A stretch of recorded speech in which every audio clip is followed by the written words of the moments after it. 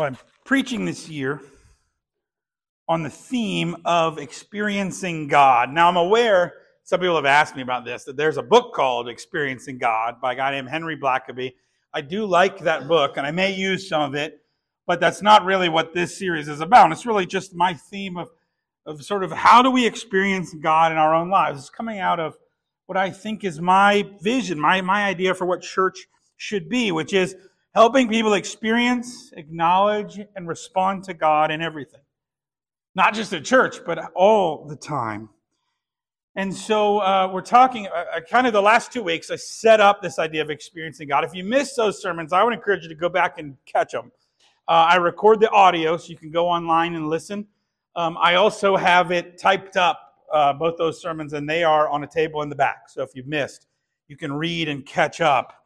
But so those kind of set the stage, I think, for the rest of the year in preaching. And now we're going to start diving into how do we experience God in particular ways, in particular scenarios and different things. We're going to talk a little bit about doubt and how people are losing their faith. We're going to talk about forgiveness. Today we're talking about time. Now, since we're talking about experiencing God and we're talking about time, we're going to have a little experience here. Talk to the person you came with or the person right near you. I'm interested, real quick, if you could stay in any year, you could live in any year, what year would you live in? Talk to your neighbor real quick. You got 20 seconds. What year? Follow up, maybe related. If you could stay any age, like if you go back and be any age, what age would you be? Go ahead, talk to your neighbor. What would you pick?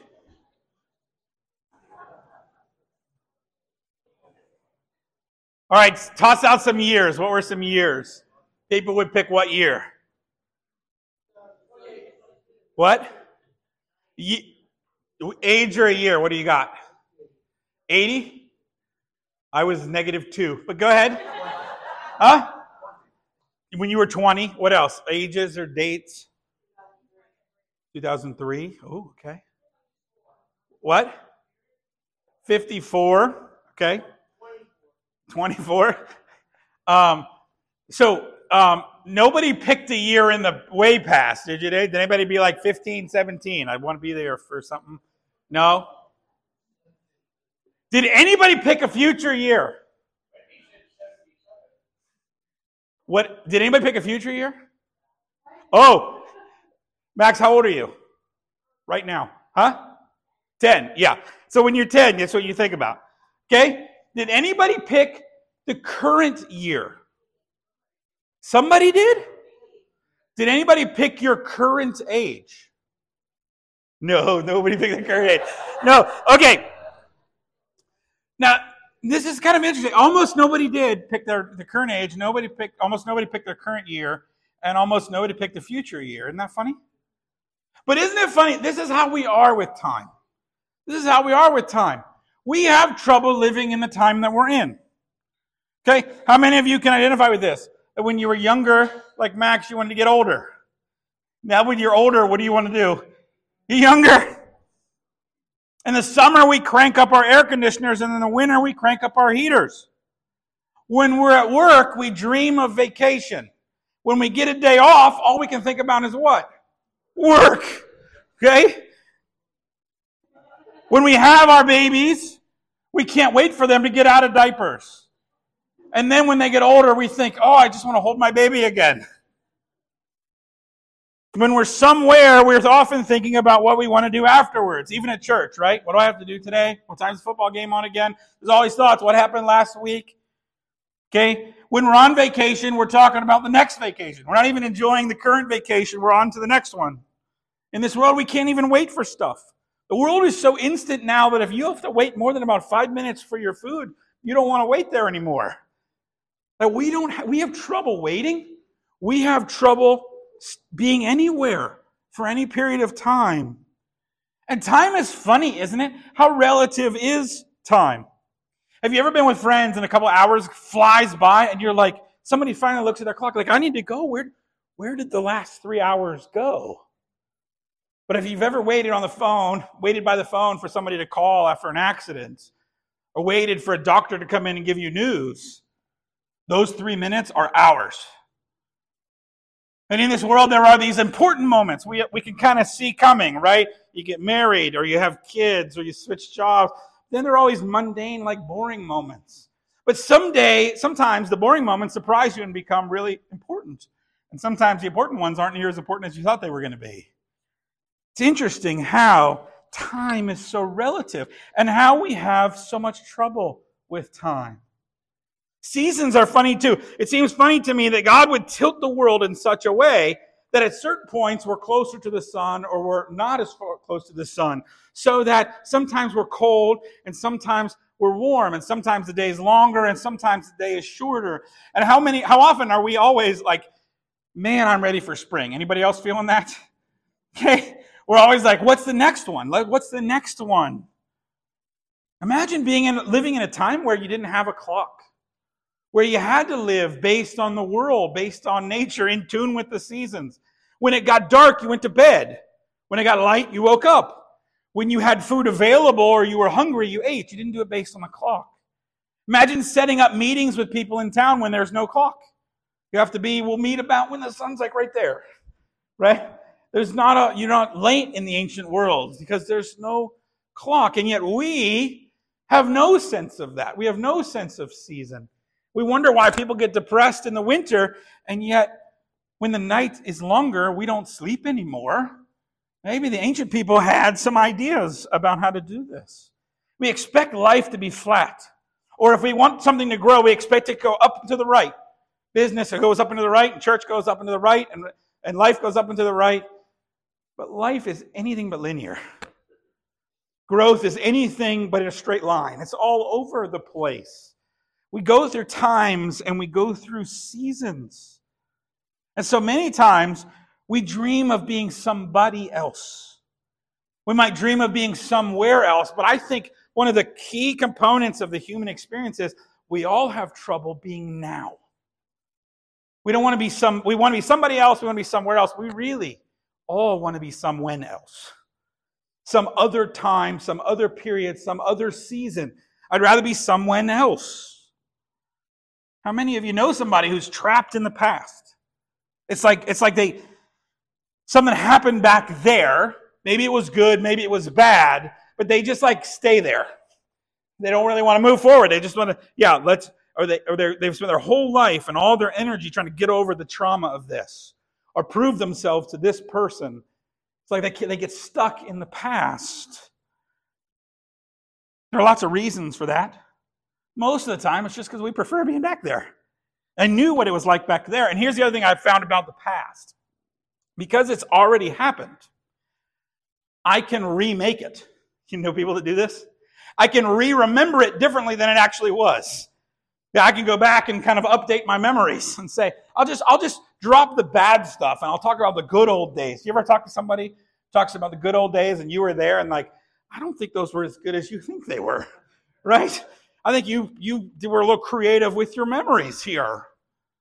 But I think we like that about the past. We can sort of recreate the past. We can edit. And the future is for us so unknown. I don't know what's out ahead. I don't know what the future holds. It could hold something bad. Let me give you a great example of this. Okay, with each of my kids, we got into this book. Do you remember this book? It's a Sesame Street book. The monster at the end of this book. Do you remember this with your kids or grandkids? Oh, it's a fantastic book. I used to read it in Grover's voice, and with strep throat, I'm not going to do it because my throat's still kind of recovering. But what happens is in the book, Grover finds out the title. There's a monster at the end of this book. And so Grover pleads and he begs and he yells. And look, he even ties the pages together saying, there's a monster at the end of this book. Don't keep going forward. And then eventually he's yelling. He builds a wooden wall. And then he builds a brick wall. He says, don't stop turning pages. And Grover's trying to argue with you not to continue the book. And then, of course, if you've read the book, what's the funny ending? I'm sorry, spoilers here. It's Grover. He's the monster. Yeah, you go through the whole book, and he's worried about a monster at the end of the book, and he is the monster at the end of the book. But how often do we do that? How often do we're not sure what the future holds. We're pretty sure it's something bad. So we yell, we argue, we tie knots, we build walls saying, let's not turn the page. Let's not go there. Let's stay back here. On the other hand, I know people who are totally stuck in the future. They have no sense of past, no sense of where they came from, no sense of history. They just want to make it all from scratch. Now, I don't think that's any more helpful, right? I think that we have history and we have past. How are you going to read a book and just drop the first few chapters and then start a fresh new book here? It's not, you're not carrying on anything from the previous chapters. You see this tension? That if you're either stuck in the past and running from the future, or running from your past and blazing a trail into the future, where are you not focused? Now. Today. And in reality, today is all you got. Can't go back and change the past. You're not going to know the future till it's today anyway. All you got is now. All you've got is now. And this is an important thing for Christians. Because I think there's something about Christianity that's both timeless. It's these truths, it's this big old story, but it's also timely. It also happens in a moment. It happens now. Jesus comes to humanity, but he comes to a particular time and a particular place. Okay? Like Jesus' writings on cloning, not real strong. Jesus' teaching on fuel efficiency, not real good. He came to a particular time, came to a particular place, and there's something timeless about what Jesus does, but there's also something timely about it getting expressed in this moment. It's eternal, but it's also temporal.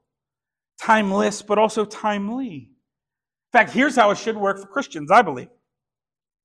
There's a particular event in history about Jesus coming, dying on the cross, rising from the dead. There's an actual event that happened in real time that then can change my history. So I know because of that event, I can be forgiven and I can have grace. And even though bad stuff may have happened to me, God can rewrite, he can heal, he can deal with my past. At the same time, as a Christian, I can look ahead. And I may not know exactly what's going to happen in the next few chapters, but I do know how the story ends. And everybody, there's not a monster at the end of the book. There's a shepherd at the end of this book. I know how the story ends. And so as a Christian, I can trust my past and I can trust God with my future. And I don't forget my past. Okay? And I don't have to fear the future. But the freedom of Christianity is, the freedom of following Jesus is because of those two things. Because I'm living out of my past, because I'm living into Christ's future for me, I have the freedom to live in the now, in the today. I can trust God, even though I know I'm temporal. Even though I know that someday my story comes to an end, I know that my story's end is not the end. Hey, I can trust God with all of that so that I can live in the now. What did Jesus say? Therefore, Matthew 6, do not be anxious about tomorrow, for tomorrow will be anxious for itself. Sufficient for the day is its own trouble. Part of what Jesus is telling his disciples is, hey, you want to worry about stuff? No, just live in the today. Give us today our what? Daily bread. And there's freedom. There is freedom for the Christian. And the reality is, God could have put you anywhere. Okay? He could have had you born in 1903. He could have had you born in 1503. He could have had you born in 03. Okay? He could have had you anywhere. The question for you all and for me is, why did God put me now? Why did God put me here? But why did God put me now? Maybe another way to ask that question is out of Ecclesiastes. And you just heard a song about it. Okay? Ecclesiastes 3 says, for everything there is a season and a time for every matter under heaven. Time to be born, a time to die. A time to plant and a time to pluck up what is planted. A time to kill, a time to heal. A time to break down, a time to build up. A time to weep, a time to laugh. A time to mourn, a time to dance. We just sang it. I don't need to read the whole thing. Right? There's seasons to life. Have you figured this out yet? Like there's physical seasons, right? Winter, spring, summer, and fall. But there's also seasons in our own life. There's chapters. There's pages. And you're in the chapter that you're in now. You're in the season that you're in now. And each season requires different emotions, different emphasis, different energies, different projects, different relationships. Every season has a time. There's a place and a time for everything. How much time do we waste avoiding the season that we're in? How much time do we just wish it was this year? We wish we were that age. We wish this was still going on. Well, it's not. God has you here and God has you now. And the question is, how do I experience God now? If I'm wasting a lot of energy wishing it was a different season or trying to force my way through this season, I miss out on what Christ has for me today. Part of experiencing God in your life is learning to live in the season that you're in. I'm reminded of this every January because I go through, I call it my January funk. Okay? And I've just noticed I have a lot less energy in January. I always get sick in January. It happened this week. And I don't know if it's the end of like getting my family and my church through Christmas or whatever, or just winter sort of seasonal things. But in January, my energy goes, like I power down a little bit in January. And when I got started in ministry, I always wanted to no, it's the new year. Let's go. New stuff, new plans, new ideas. And I used to try to force my way through January as if life went like this and I could just keep forcing. Then I figured out that was really stupid. Because you know what happened is, if I try to force my way through January and February, then I found that my energy wasn't high in March or April either. Like, you know what I have to do? I got to just slow down. Like driving on hilly, windy roads. You got to drive with the terrain. You can't just go 65 through every curve. You got to understand the season that you're in. You got to flow. You got to understand where God has you now. And so many people